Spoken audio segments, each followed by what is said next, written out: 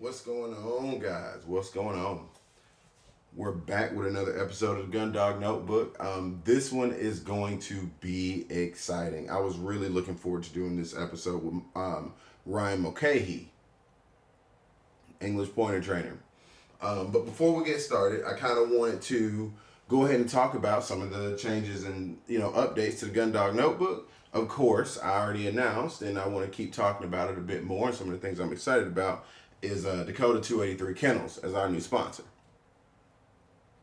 Some of the things that I'm excited about with Dakota 283, because they're sending me a G3 frame door kennel, a very nice kennel actually. It's kind of there's a lot of features, but I kind of want to talk about three main ones that I'm just really looking forward to, and it's going to put me at ease in a lot of different areas. So, number one, what I'm doing, there's a molded in handle on the top of the kennel, and that actually makes portability really easy and getting that thing on and off the truck.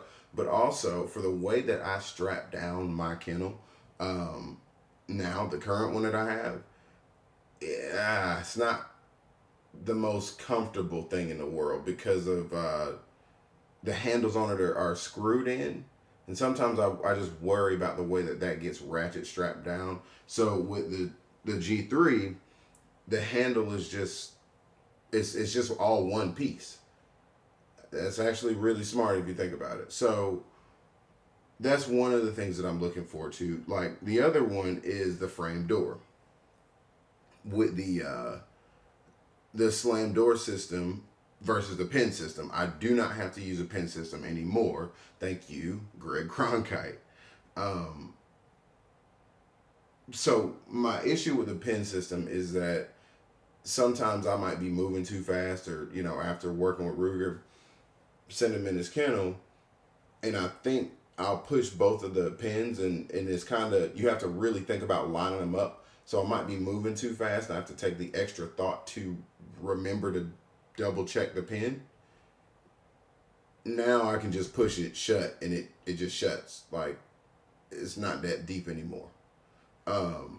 Also, it has a lock on it already versus me using a padlock. Like, that padlock really bothers me when I'm out. I'm out in another town or something like that. I'm not too familiar with people. What if somebody clips my padlock? And I think about things like that. But now I don't have that problem. That just really means a lot that Greg is sending me this kennel. I'm really excited. And I'm also supposed to be getting another piece that he hasn't. I don't think he's released it yet. But I'll tell y'all about that when I get it. I don't want to say it too soon, but I get a chance to try it out first. So this one is going to be for the new puppy. What I'm also thinking about doing, the kennel is large enough, is kenneling Ruger and the pup in it for a second. I kind of want to kill the pup's anxiety about being in a kennel, and Ruger's pretty good about working with pups. Sitting right here. So, because it's big enough to do so, and have that pup kind of sleep on him for a second. Just kind of let the dogs get to know each other. So anyway, I got a lot of plans for this kennel. Anyway, if you guys want to kind of take advantage of this code I got for you, it's a promo code. It lasts through February and all the way through March. And the deal is that you get to buy one kennel, and you'll get a second Dine and Dash, or Dash 3.5, or a Dash 5.0 for 50% off, which is a pretty good deal considering the price of these kennels. The code is all caps, TGDN 50DD. All right, so that lasts all the way through February and March. Guys, I'm really hoping y'all take advantage of some of the codes that I'm giving you. If you listen to me or Tyler Webster, both of us work with Dakota 283, and it's definitely an exciting thing. So, for my new folks out there that are looking for a kennel, it might be smart to, especially if you're about to get a new dog like me or something like that. It's about to be spring puppy season. Look into Dakota 283. You guys can take advantage of that code. And just as always, thanks to Greg Cronkite for introducing me to Dakota 283 and get me hooked up. Like, that was cool. That was really cool. And it's going to reflect in the work that I do, for hunting and fishing. So anyway, that's Dakota 283 Kennels, guys. The code again is capital TGDN 50DD. All right. Got a little margarita going. So anyway, my next thing I kind of want to talk about is the Pride dog food. Okay, I'm excited also again because I just picked up some more feed, some new feed from Mike Carr today. I got a chance to stop by on my lunch break at work on his route through doing his runs and making deliveries. I got a chance to catch up with him and pick up my new puppy food. Gotta have food for the dog.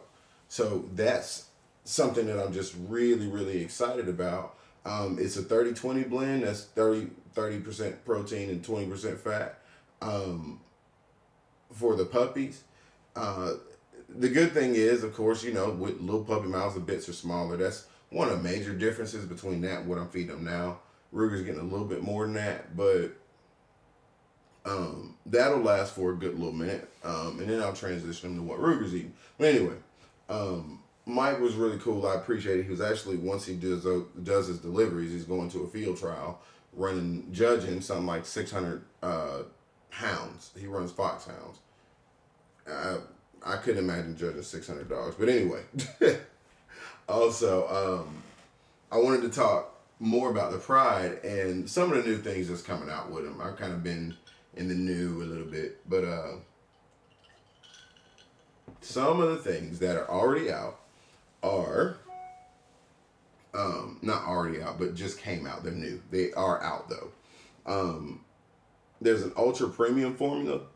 All right, it's a number of different blends. I got like salmon and vegetable recipes, grain free, turkey and vegetable, chicken meal and rice formula.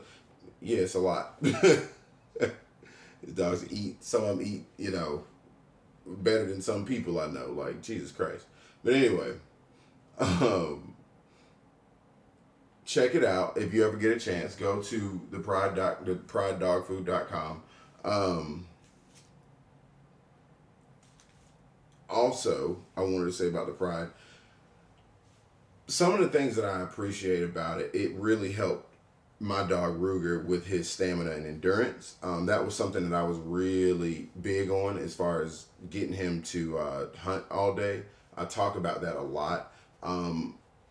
His poop looks good. I know that sounds weird. Maybe it does, maybe it doesn't, but you gotta look at your dog's poop.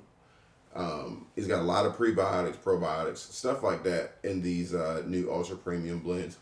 It's a very good feed, whether you've heard of it or whether you've not.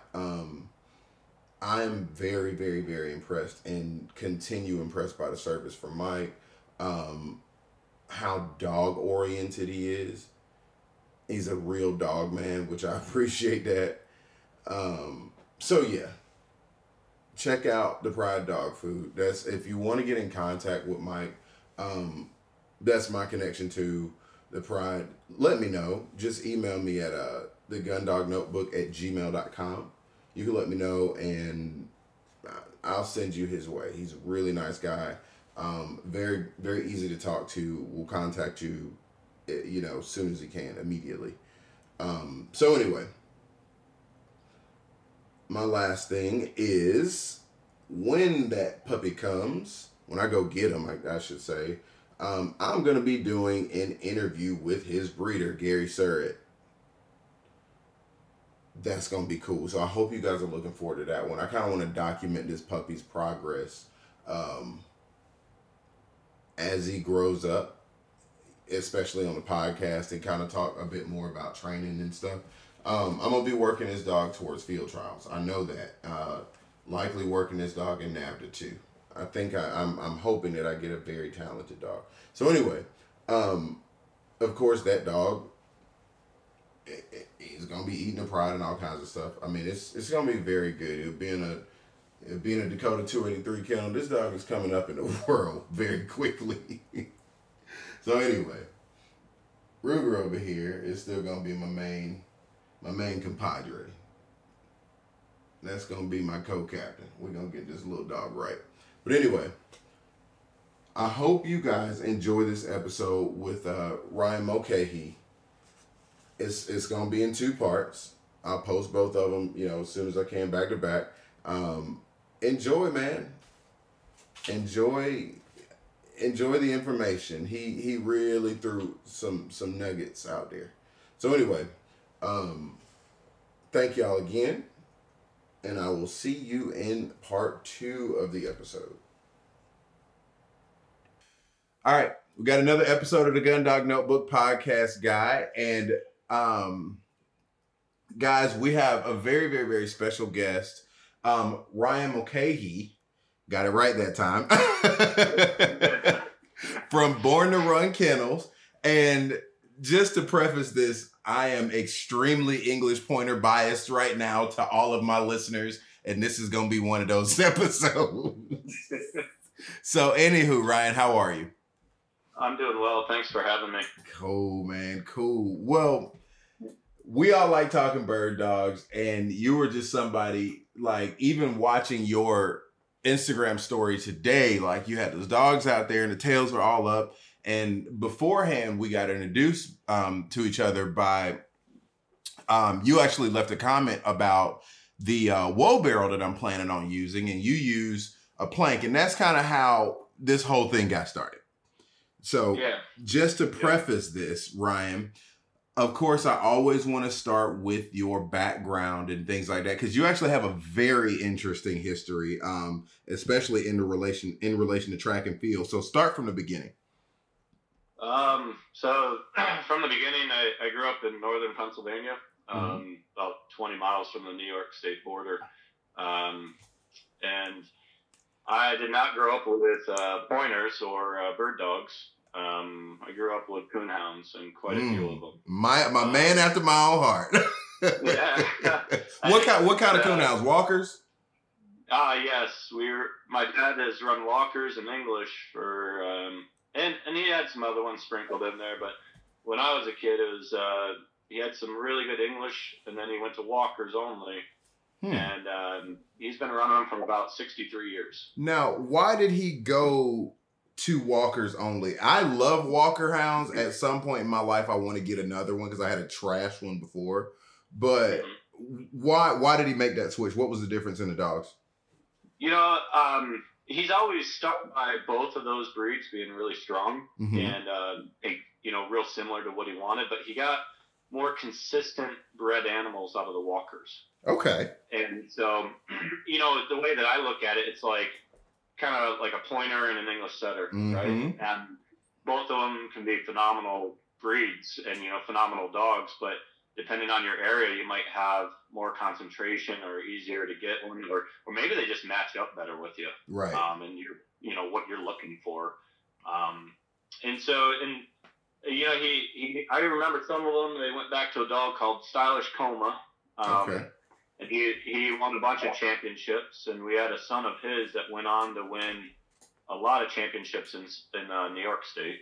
Okay. And then he had some rat attack dogs, and I think he had some stuff that went back to the Lipper breeding and Joe Don House's breeding, or Joe Don's father's breedings out of Kentucky. Okay, nice. And he's still got some. He's got some young prospects. He doesn't trial them anymore, but he's always enjoyed the development side of things. And whether he's trialing at all or he's developing a dog, it's always with the same purpose. Well, if that makes any sense. No, it definitely does. I just want to kind of break you right there. Can you please allow me the opportunity to have your father on the podcast too? I've always wanted to speak to houndsmen, and I never get a chance to. So at some point down the road. he's a pretty good guy to talk to about this stuff, and he's he really enjoys his dogs. Probably more now than when I was a kid, because we'd have up to 50 dogs when I was a kid. What? And we'd have 2 litters of pups at a time, and I think at the height of it, we had a lot of started dogs that we were working. Mm-hmm. But when you're doing that, and then your 2 boys are in 3 sports a year, right, makes it pretty tough. And my brother was a really good athlete. I mean, he was a good all-around athlete. And so, baseball in the summer, they were almost 1 game into the Little League World Series. They were 1 game from. So they were real competitive. So it in that aspect, you're always doing sports, and it's hard to do diligence to your hounds as well, or your dogs. Right. So, well, and you guys, it's crazy because you have a very similar background as I do. So you grew up in the sport, so did I. And I think that may be another reason why I really enjoy your content. And it seems to me like your father passed down the whole development side of training bird dogs, not coon dogs, but bird dogs. I mean, Dude, you sound like a scientist every time I talk to you. I'm very analytical about things, and I probably overthink most of the stuff that I'm doing. But I feel like that's the way I've always been, whether it was athletics or anything else in life. Okay. If I was into it, I was trying to consume as much as possible. And because of that, I've actually stayed out of fly fishing as long as I possibly can, because I feel like, I'm just going to be a bum if that's the case. And, so. Okay.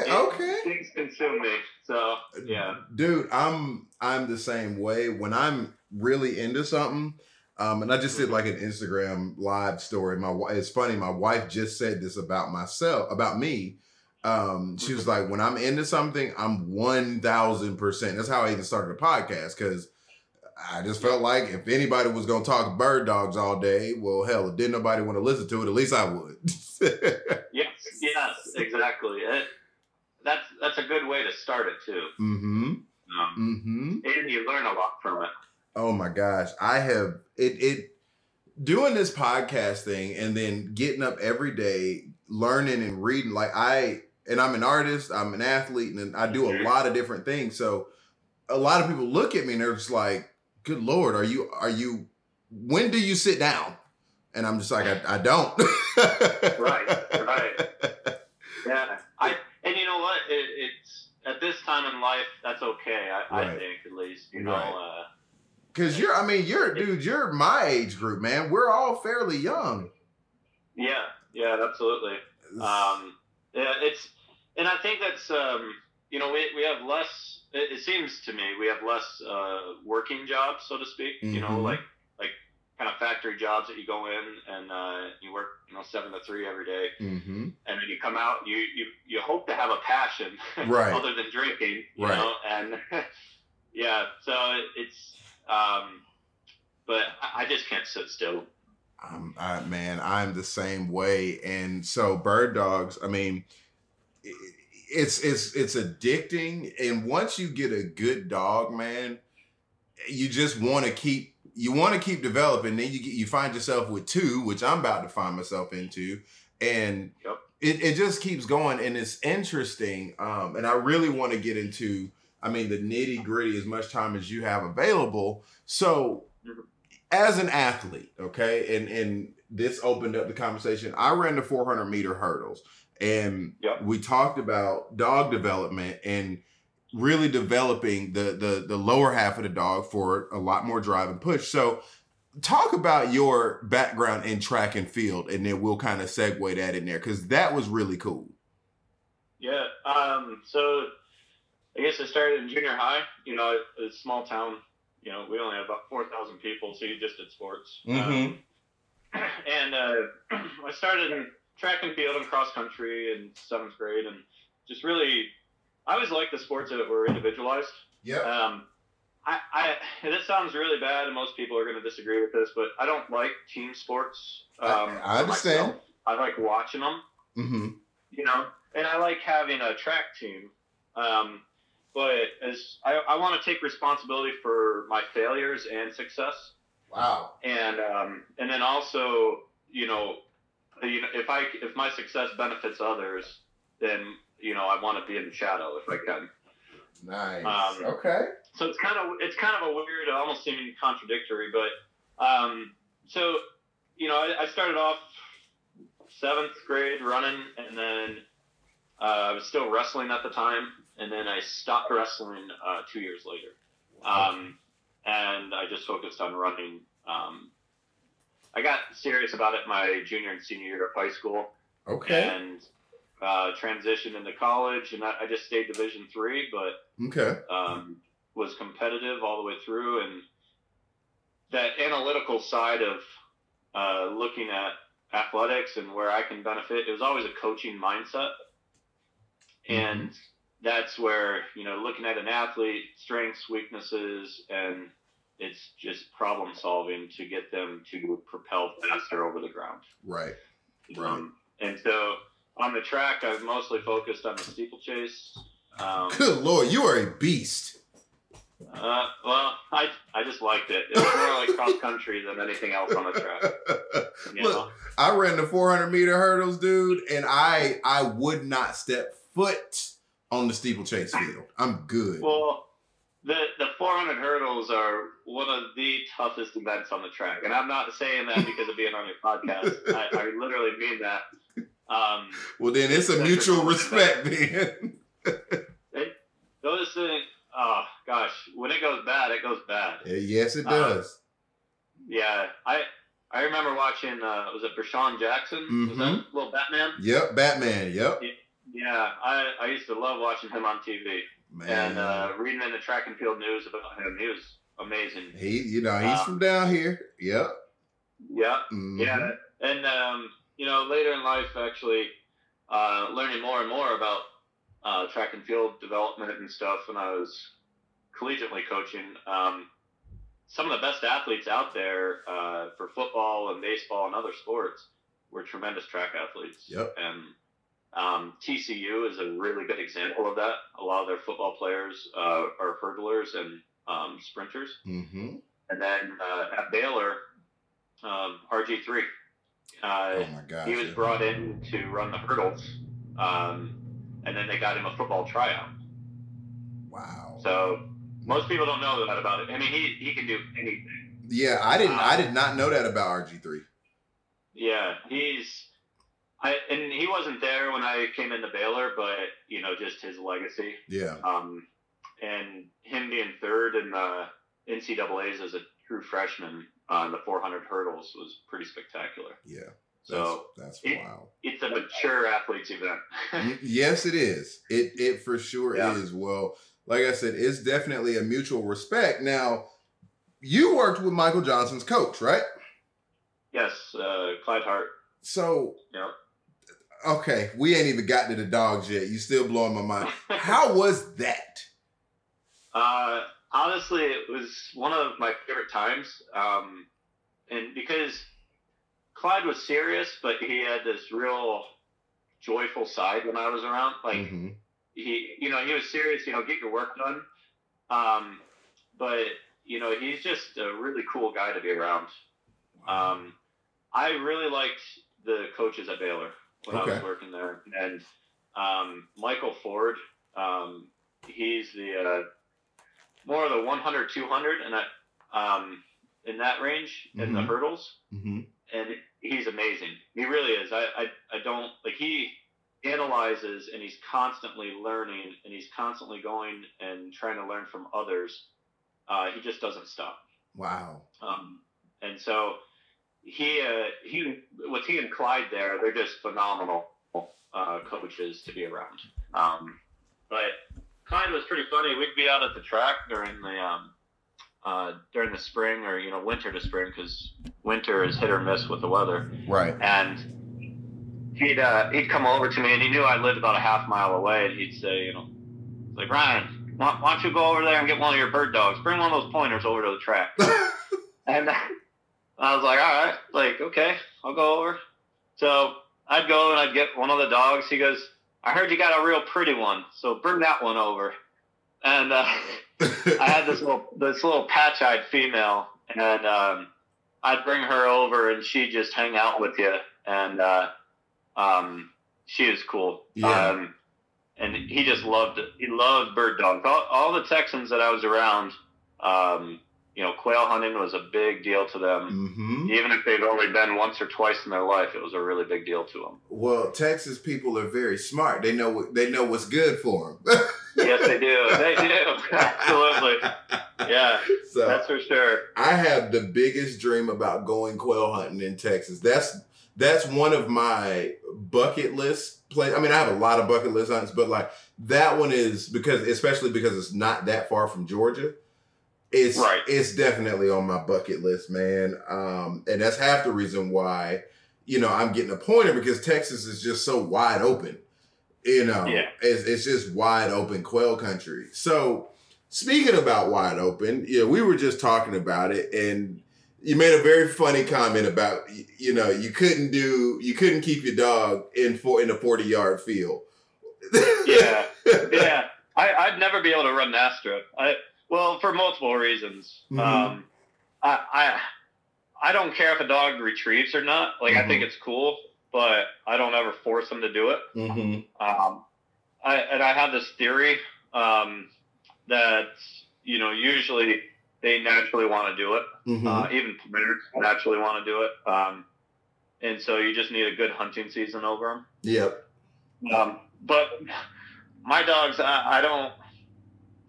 they're not designed to be in a 40-acre field. Right.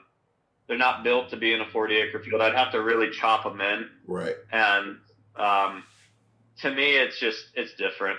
Okay.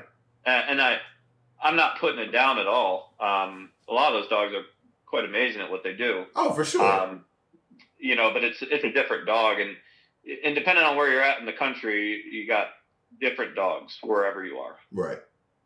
So, and that is the regional aspect that I do appreciate about bird dogs. Now, it's my thought that regardless of where you are, if you dialed your dog in, correctly, there's some element of being able to adjust to the cover, but I mean to the land.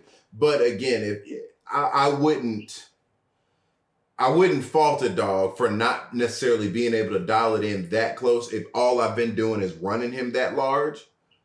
Yeah. You see what I'm saying? Like there's a give and take to it, to me. Yeah. And what I would say is, so in my personal opinion, the mm-hmm. Piney Woods is a really tough place to run a dog. Mm-hmm. And that's just from the experience I had. That's if you took a dog from the West and then you expect him in one season to adjust to the Piney Woods, it's not gonna happen. It may not happen, right? It's Yep. a completely different country. And even some of the smartest dogs, it takes them a couple of years. Mm-hmm. It just really depends. Now, those dogs, the all-age dogs and the shooting dogs that are down there, you can push and pull them wherever you want. Right. Like, as much as people think they're crazy, a lot of those dogs you can direct them. They're very smooth. Right. And so that's the we always talk about these dogs, and a lot of people have this misconception that they're just lunatics. Oh, I hate that too. Yeah, that drives me up the wall. And some of them darn well are. I mean it. Like, some of them are. They're unsettled animals. Right, but I mean that's like, I mean, a Chihuahua can be a lunatic. I mean, right. Yeah. Exactly. For a dog to consistently win in that country, they have to be a very special animal, in my opinion. Yeah. And be very consistent, and not just consistent on their game, but they have to be consistent handling. Their runs, when they're being put into that country, has to be almost flawless. Right. And especially you go to the Continental, which, we were talking about that the other day. the Continental had, I think, 75 dogs, and I believe certain years it goes upwards of 100. And so you have a callback after that, but those dogs, to get into that callback, they may only call back 4 dogs. They may call back 16. Right. It just depends on what the judges want to see, but those runs have to be flawless. And that's the part that if you're a rank animal and you're just a lunatic, it's very hard to get them right and to be consistent with it. Right. Absolutely. So, and it kind of goes into the point of these handlers being so darn good at what they are doing. And we often look at like gun dog trainers as being the best trainers out there because they fix problems left and right. And we discredit or just disregard some of these handlers out there at what they do and how amazing they are at their task. Right. And it's tough for me now because even last year I think I said something to somebody. I was like, well, some of the best dog trainers are ones that get a dog over being gun shy or get a dog over an issue that they're having. And, in a way that's discrediting the finesse and ability that it takes to handle one of these all-age dogs or shooting dogs on the major circuit and have them win consistently. Right. And that's in they're on a solid piece of a platform, so to speak, of what they're doing. I don't know if that makes sense, but it's just they're on a whole new level. Right. Well, and you said it about yourself, but I also apply it to the dogs, just being very analytical. To me, it sounds like what you're saying is basically like, look, these guys are really good because they can fix a very specialized issue. If that, you see what I'm saying? It's reaching down into the dog and really correcting that one little tweak where most trainers would honestly either give up or fall off. Or break the dog. Right. Yeah. Right. Yeah, and that's so important to not do that. And so, just to kind of expound on that, let's talk about breaking a dog and not the good kind of breaking a dog, right? There's a good way to do it and there's a bad way to do it. Well, I think every trainer or I would say any handler or anybody that has a dog, they've got to find a way to manage their animal or teach their animal their expectation around game. But what I would say that I'm working with right now with the bloodlines that I'm working with and having the access to a lot of wild birds, it's different than most people go through. Right. So we are constantly practicing like we play. And this is actually my favorite time of the year to develop and work bird dogs after the hunting season. I get more done right now than I do during the hunting season. Really? Absolutely. Okay, yeah. So expound on that for me. So in Idaho, or I should say in the western states, our weather starts changing, gets a little bit nicer, gets into that spring weather where, you get up to 60, 70 degree days. But then birds start pairing up. And that's the big changing point. So if I have a dog, like I've got one right now, she's a nice animal, and I'm trying to, everybody calls them like a finished dog or something, but I'm just really trying to build her confidence around game of what she's doing is correct and to not chase. Okay. So I'm trying to just keep the chase out of her, and we're getting there. But what these pairs of birds allow us to do is have more ability to work on more birds. Okay. Yep. And for me, I like that. I'm not chasing a major covey around. I'm not doing that stuff. And in fact, I hate chasing coveys. Even in the hunting season, I don't do it. Really? If a dog points a covey, I never go after that covey. And there's to me, it's like if that dog handles its game and I'm able to shoot a bird out of that cubby, I don't want to be shooting multiple birds out of it. I want to shoot one and go on. Okay. I think that's actually very responsible also.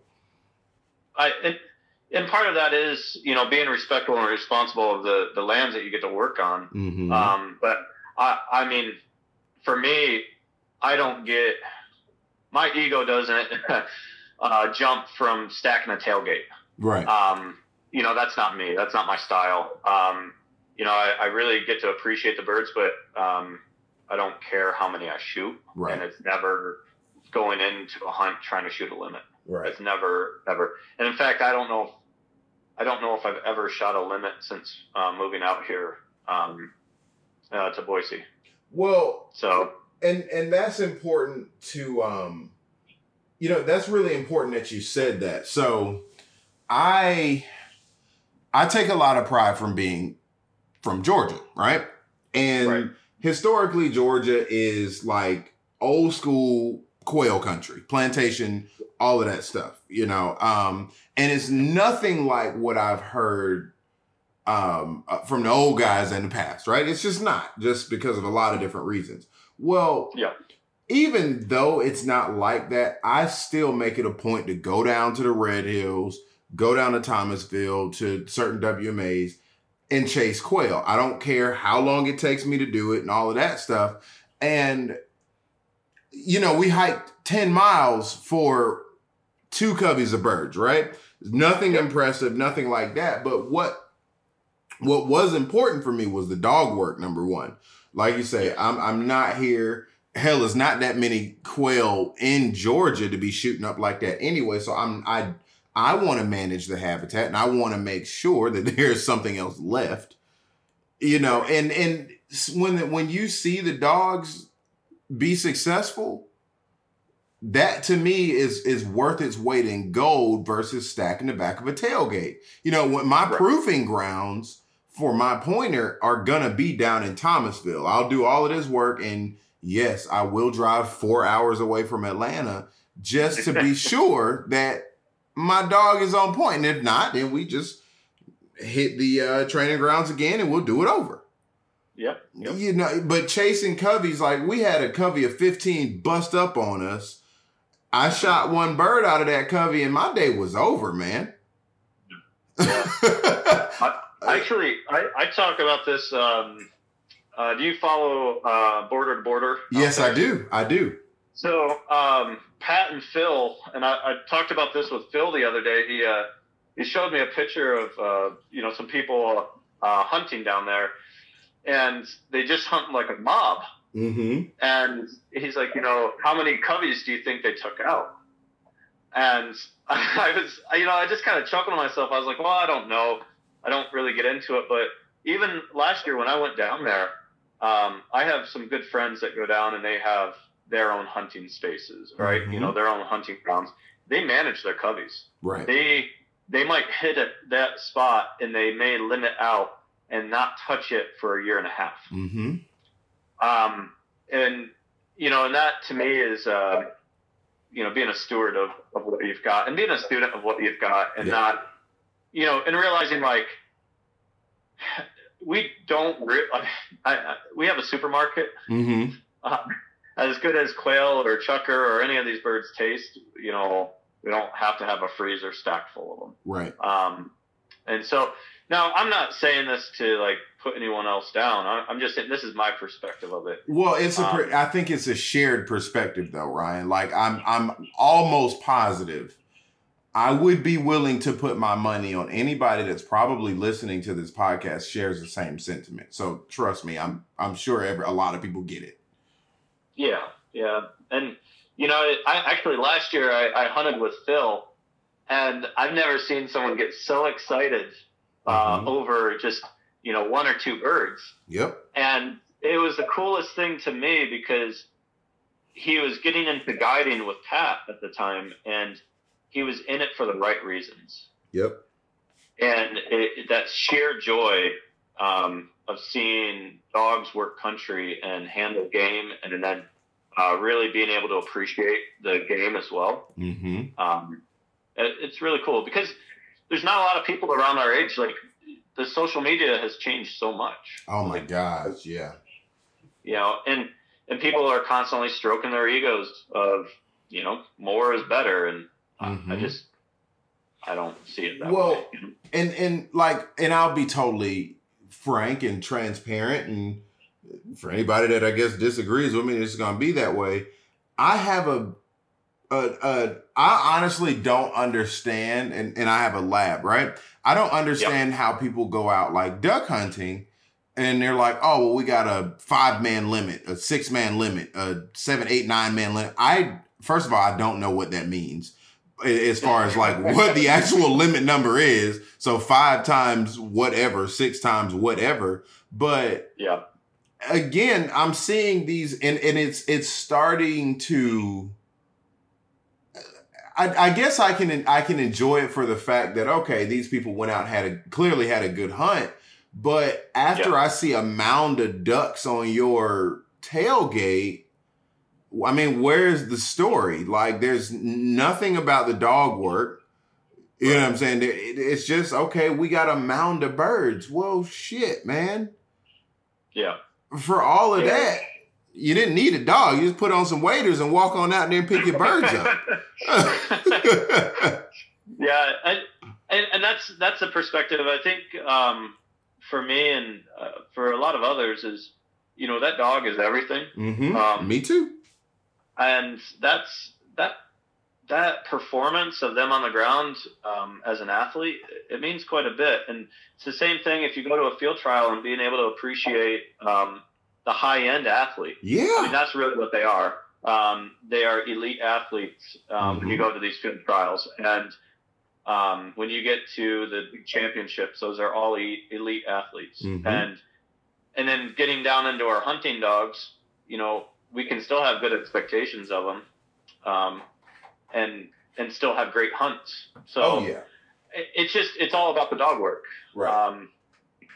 That's what it comes down to for me. I totally agree. And again, that's why you're on here. Well, I appreciate that. For sure. So moving forward, you know, just kind of moving forward, I'm really captivated by history, right? Like, and I'm really learning the game. I've been in this thing about 3 years now, and it's guys like Delmar Smith. It's gentlemen like Bud Moore who I've had on the podcast, and I text him frequently, right? I mean, he was literally Delmar Smith sat him under a tree and said, "Hey, sit here all day and figure out these birds." Like it's the moments like that. It's guys down here, African American folks, Neil Carter Jr., who left an impression on me. You know, all of these guys, what do you think it was that they figured out? And this is kind of I don't think I had this on the list, but I want to ask you, what do you think it was that they were figuring out that's impacted the way you and I and so many other trainers like my buddy Richard and things like that have figured out? What do you think it was for them? Well, if you go from a field trialer's perspective, it's developing a dog in order to handle game and win these championships. Mm-hmm. You know, a lot of them, if you look at Robin Gates on the all-age circuit, I mean, he's amazing. He really is. And when I was down south, that was the one thing that the pro I worked for, he said, if you ever get a chance to watch Robin Gates, he said, you sit as far forward in that gallery as you can and you just watch. Right. He said he is tremendous at doing that. And so I think you had people that were figuring out an equation of success, but they had to work awful hard for it. Right. And so I guess maybe if that answers, like Delmar had to create a way to train dogs for the masses. Mm-hmm. Right. Mm-hmm. And so, and those old time trainers, we don't hear about it, but the Tracys, George told me that he and his dad, Gerald, they would work over 200 dogs when he was a kid. Yeah. And he just said, like, we had the birds to work them. We had the wild birds at the time. Mm-hmm. And he said we had all different breeds, and we worked dogs from, dusk to dawn. Or dawn to dusk. Right. And it's just, all day long, that's what they did. And the work ethic that they had was a little different, I think. It's a different day and age. Oh, yeah. I think that's why I adore those guys so much.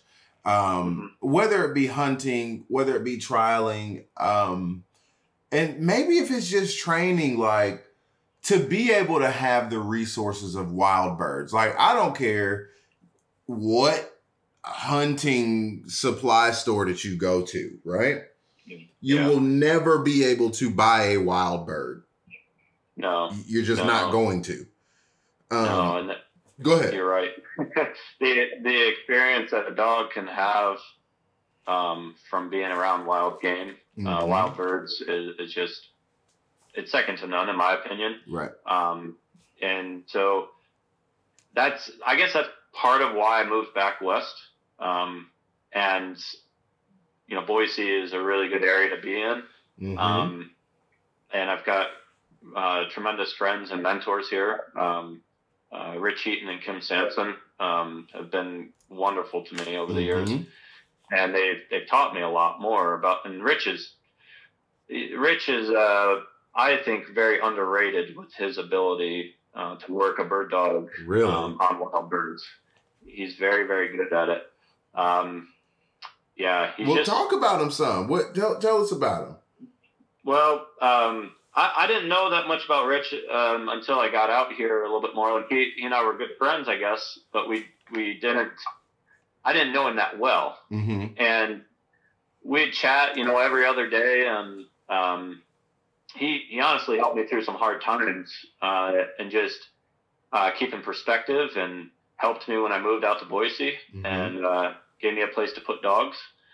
And he was just real good to me, and he would take me along to work dogs. And kind of going back and backtracking here, my oldest pointer is out of a dog called Idaho's Lucky Strike. Mm-hmm. And Idaho's Lucky Strike won, I believe, 6 championships, and he was 5-time runner-up. Wow. And I believe he qualified for the national 4 or 5 years in a row. I believe it was 4. But and so really, this dog was owned by Rich, and he's still alive. He's kicking. He's alive and kicking there. But Rich developed him and won a lot with him. Mm-hmm. And then I bought a son out of him because I saw some of the dogs that Kim Sampson was developing out of her tremendous female that they crossed to Lucky Strike. And they were amazing to me. They were tremendous wild bird dogs at an early age. And so, it was just, and I got up here and I got to watch Rich work a dog on the horse, and just, I'm not going to say he's the best in the world. I'm never going to say that. Yeah, but he's special to you. He's really, really good in my eyes. Yeah. And I've gotten to learn quite a bit about how he handles dogs in the game, and he's always learning. And so it's been really special for me to be around him and Kim. And they're good at what they do, and they are people that are great mentors as well. Right. Okay. So I mean, and I think you need that. Absolutely. I think everybody needs to find someone that they aspire to. I think that's an honest statement, and at least I do. Like I say it all the time, but maybe my Rich Heaton. I mean, maybe your Rich Heaton is my Neil Carter Jr. and is damn sure my buddy Richard Mumpower. Like, I just think Richard is a damn good trainer. Like, and I get a chance to field trial with him, and I'm blessed to have him as a friend. I really think it's important for folks to really look at the folks, find somebody that came ahead of you. Yeah, absolutely. Go ahead. You learn a lot about the dogs too that you're working. Because within the pointer breed, we've got so many different lines of blood. and that's something like every one of them has slightly different characteristics. Right. And, kind of what we talked about with the coonhounds and my dad, but, you got to find what works for you. What works in your part of the country, and then what works that's motivating for you to go and get yourself out there and work them. And then, what works for you is part of the mentality amongst that dog and your relationship with them. Because there's some dogs that you may just not like. Right. And it doesn't matter if they're national champion or not. You just don't want to work them. And so you got to find what you like to work and what motivates you, I think, more than anything. So all the stuff that Rich has goes back to Redwater Rex. Mm-hmm. And the original Elhew outcrosses. Mm-hmm. I'm an Elhew fan, so you're talking my language. Yeah, absolutely. And actually, all of my dogs go back to Elhew blood. Okay. In one way or another, they all go back to Elhew blood. Okay. And yep.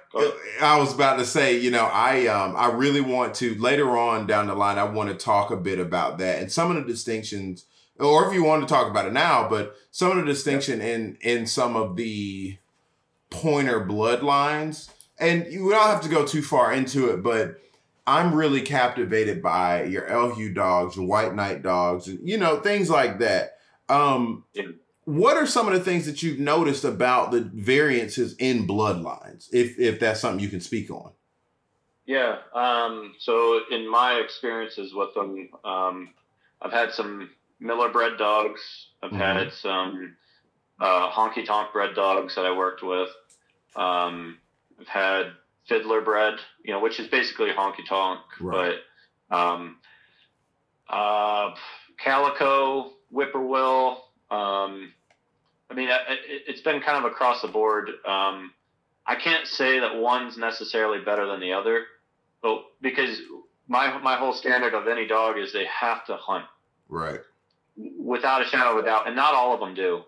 And so that dog could be winning big on a circuit, and they may not be a real hard hunting dog, but they may be a gorgeous looking animal in motion, right, and pointed, but are they going to really dig into the country and find game? And so there's differences, and that's what I said. Some people like certain ones more than others. Certain guys, especially in the grouse woods, they will swear up and down that you have to have an Elhew bred dog. I like very specific Elhew blood. And there's been some really good stuff out there that has kind of been under the radar that Bob Whaley didn't own. And that's stuff that I really like as well. They were more all age for some of them, and then some real hard driving shooting dogs. Yeah. So. Okay. Look, you getting me more excited, man. I just left a Nastra trial, man, and I got a chance to see a dog out of Pine Hill Kennels, where I'm getting my pointer from. It literally Damascus bloodline, so on and so forth, and all of these dogs are traced back to Snakefoot and Magoo. Yep. For me, and then my buddy Richard ran his short hair. I shot for him, but he ran his short hair against Alabama's national champion, and last year's Alabama's champion, and watching the anatomy of that dog pulling, and we're speaking in track language, watching that dog's front shoulders literally dig and pull, while those back legs were propelling it like two pistons. Yeah. And so much so you can see the dog's muscles flex while he was running. The anatomy of the dog is very captivating to me. Yeah. And the dog hits a point so hard he kick up dirt and that tail standing straight. 12. It almost scares me how excited I get about a dog like that. Well, in my years, and I'm not that old, but in my experience of it, I don't think it ever gets old. It doesn't. And especially you put more into the canine athlete than you do the aesthetic of it. Yep. But you just invest in that individual athlete. And, and that's the more that you're able to do that, like training certain dogs, the better it is for that dog. So just like a track and field athlete. Absolutely. So now in reference to track, speed and strength are the two things that are going to make an athlete just better than the next. It's the difference between first and second place. We're talking about core strength and we're talking about posterior strength. And I really want to do that. So I train my lab and I'm going to train my dog. I got this huge hill in my backyard, right? And every day in and day out, it is a non-negotiable. My dog, whether he's fetching or whether I'm just doing, it doesn't matter. You're running that hill, right? Just like track practice. And we all hated it. Talk about building up a dog's posterior strength. Go ahead. So, that's one thing that really is going to carry the efficiency of these animals.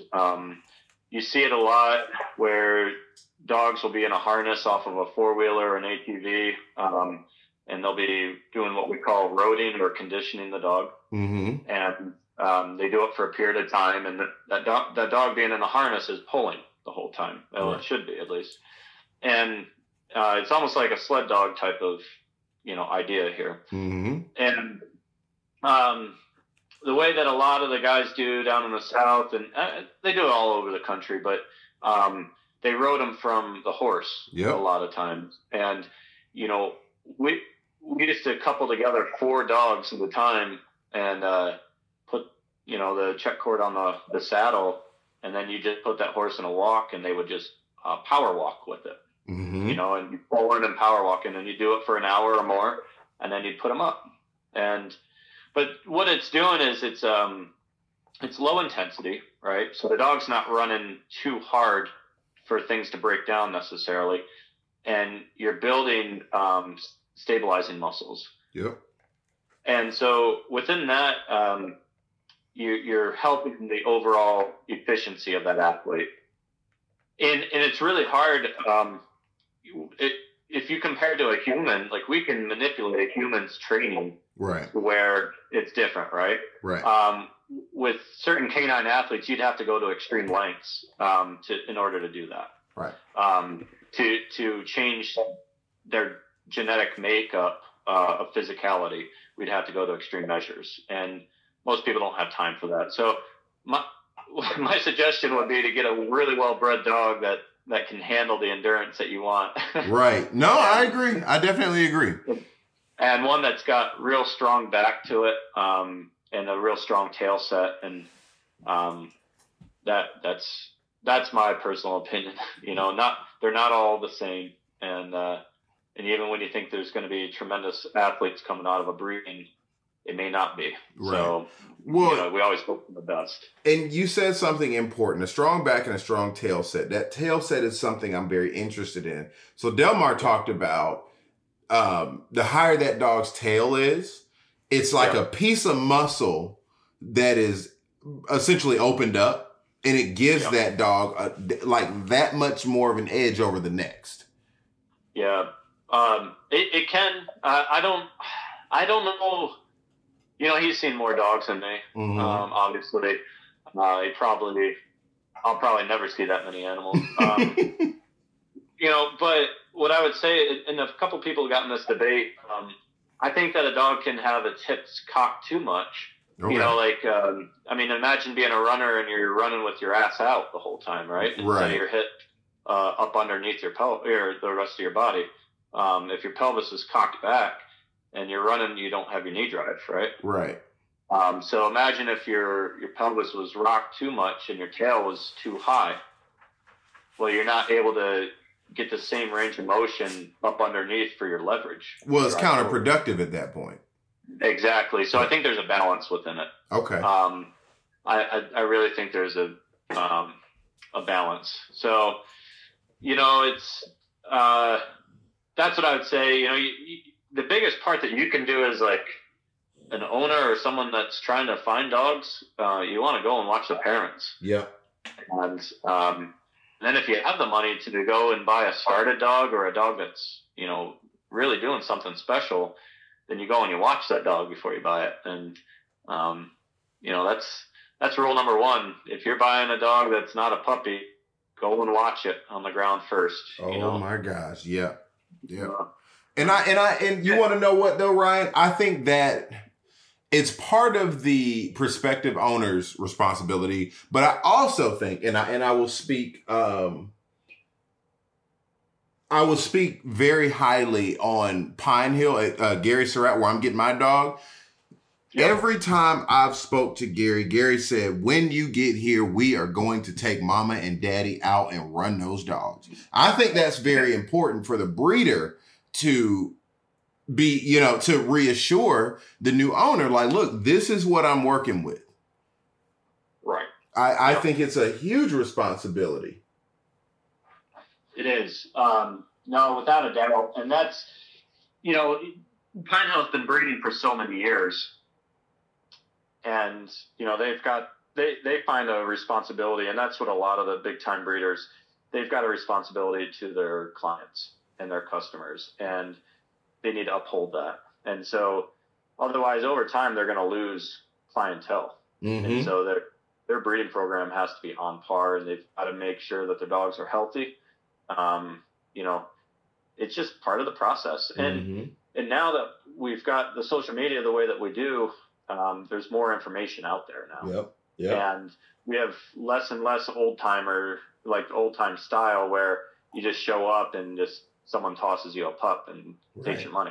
Well, and see, you hear a lot of old timers. I'm sorry, not to cut you off. My bad. No, you're good. I wanted to add to that. You hear a lot of old timers talk about how the dogs of today were so much better than what they had back in the day, right? Yeah. Part of that, I think, to your point, has a lot to do with it. You didn't really know what you were getting back then.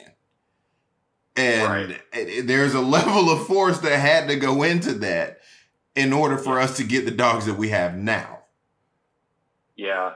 And, to add to it, I think part of the breeding process and just with dogs in general now is we do more nurturing at a younger age. Like we're putting our hands on dogs, at a day old. Mm-hmm. And where before they might have multiple litters of pups near the same time, and they're looking for field trial prospects, right? So the ones that weren't prospects were sold as hunting dogs. Mm-hmm. But now we're looking at more of them as, well, maybe this one could be the winner. And I think in a way we're putting more time into specific litters because we can't so-called waste any of them. Right. If that makes sense. Right. We can't take chances. You got to have a sound animal. And we found that the more humanization that they have to a certain degree is beneficial. Right. So, yeah, it's just part of it. And you learn from others too. That's why when anything's out there from Farrell Miller or George Hickok or Delmar, that's why so many people key into it is because, okay, what can I gain from this? Right. What can I learn? What are they doing that I could implement into my program? Mm-hmm. Because I want better dogs. Well, and, so. Yeah. And I think that's why we have so many good podcasts from I hope I'm not speaking arrogantly, but mine to Project Upland to Ronald Bames, who we're all talking to these guys that they just been there before us, right? Yeah. So the benefit of this new information is you're in Idaho, I'm in Georgia, we share information. I can go and get a George Hickok's, DVD shipped to my house. Yep. Learn, take a little bit from that. Speak to Bud Moore, take some from that. Exactly. Talk. You see what I'm saying? And it's almost frustrating to me that we don't have more dog trainers. Well, I think it'll happen. There's going to be a wave of change here. I believe, obviously, with the next generation, we've got some really up-and-coming guys. Tommy Rice being one of them down in Thomasville. And they're really good younger guys that are coming up through. Right. But there's a lot of people that have never been exposed to the field trial game. And that's something that, and I'm not out there trialing right now. Like, that's something I aspire to do, to develop derby dogs. That's really what I want. But, I'm constantly working dogs on wild birds. Right. Well, so these guys are doing it at the highest level. That is their job. In the summer, they're up on the prairies. They're working dogs on wild birds the whole summer. Mid-July on. And then they're running some championship trials, and they're headed down to the Piney Woods. And so they're making that migration or pilgrimage, whatever you want to call it, and they're covering thousands upon thousands of miles every year, because it's not just income, but it's also something that they're constantly trying to develop.